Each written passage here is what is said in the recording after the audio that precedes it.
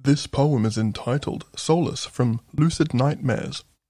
What more wretched curse exists but that ignorant indiscernibility on matters of health and wealth, as so many peons, shamefully careless and deceitful with their words, no ears to hear or eyes to lend, those abrupt daily collisions with consequence leaving projected perceptions skewed and bent. Calligrapher dipping pen in Indian ink, patiently, steadily, priming a flamboyantly expressive swirl, sacred sounds to emanate, cursive pronouncement, secured a serene moment to think, outside the heaving machines, garbage collectors, churn world.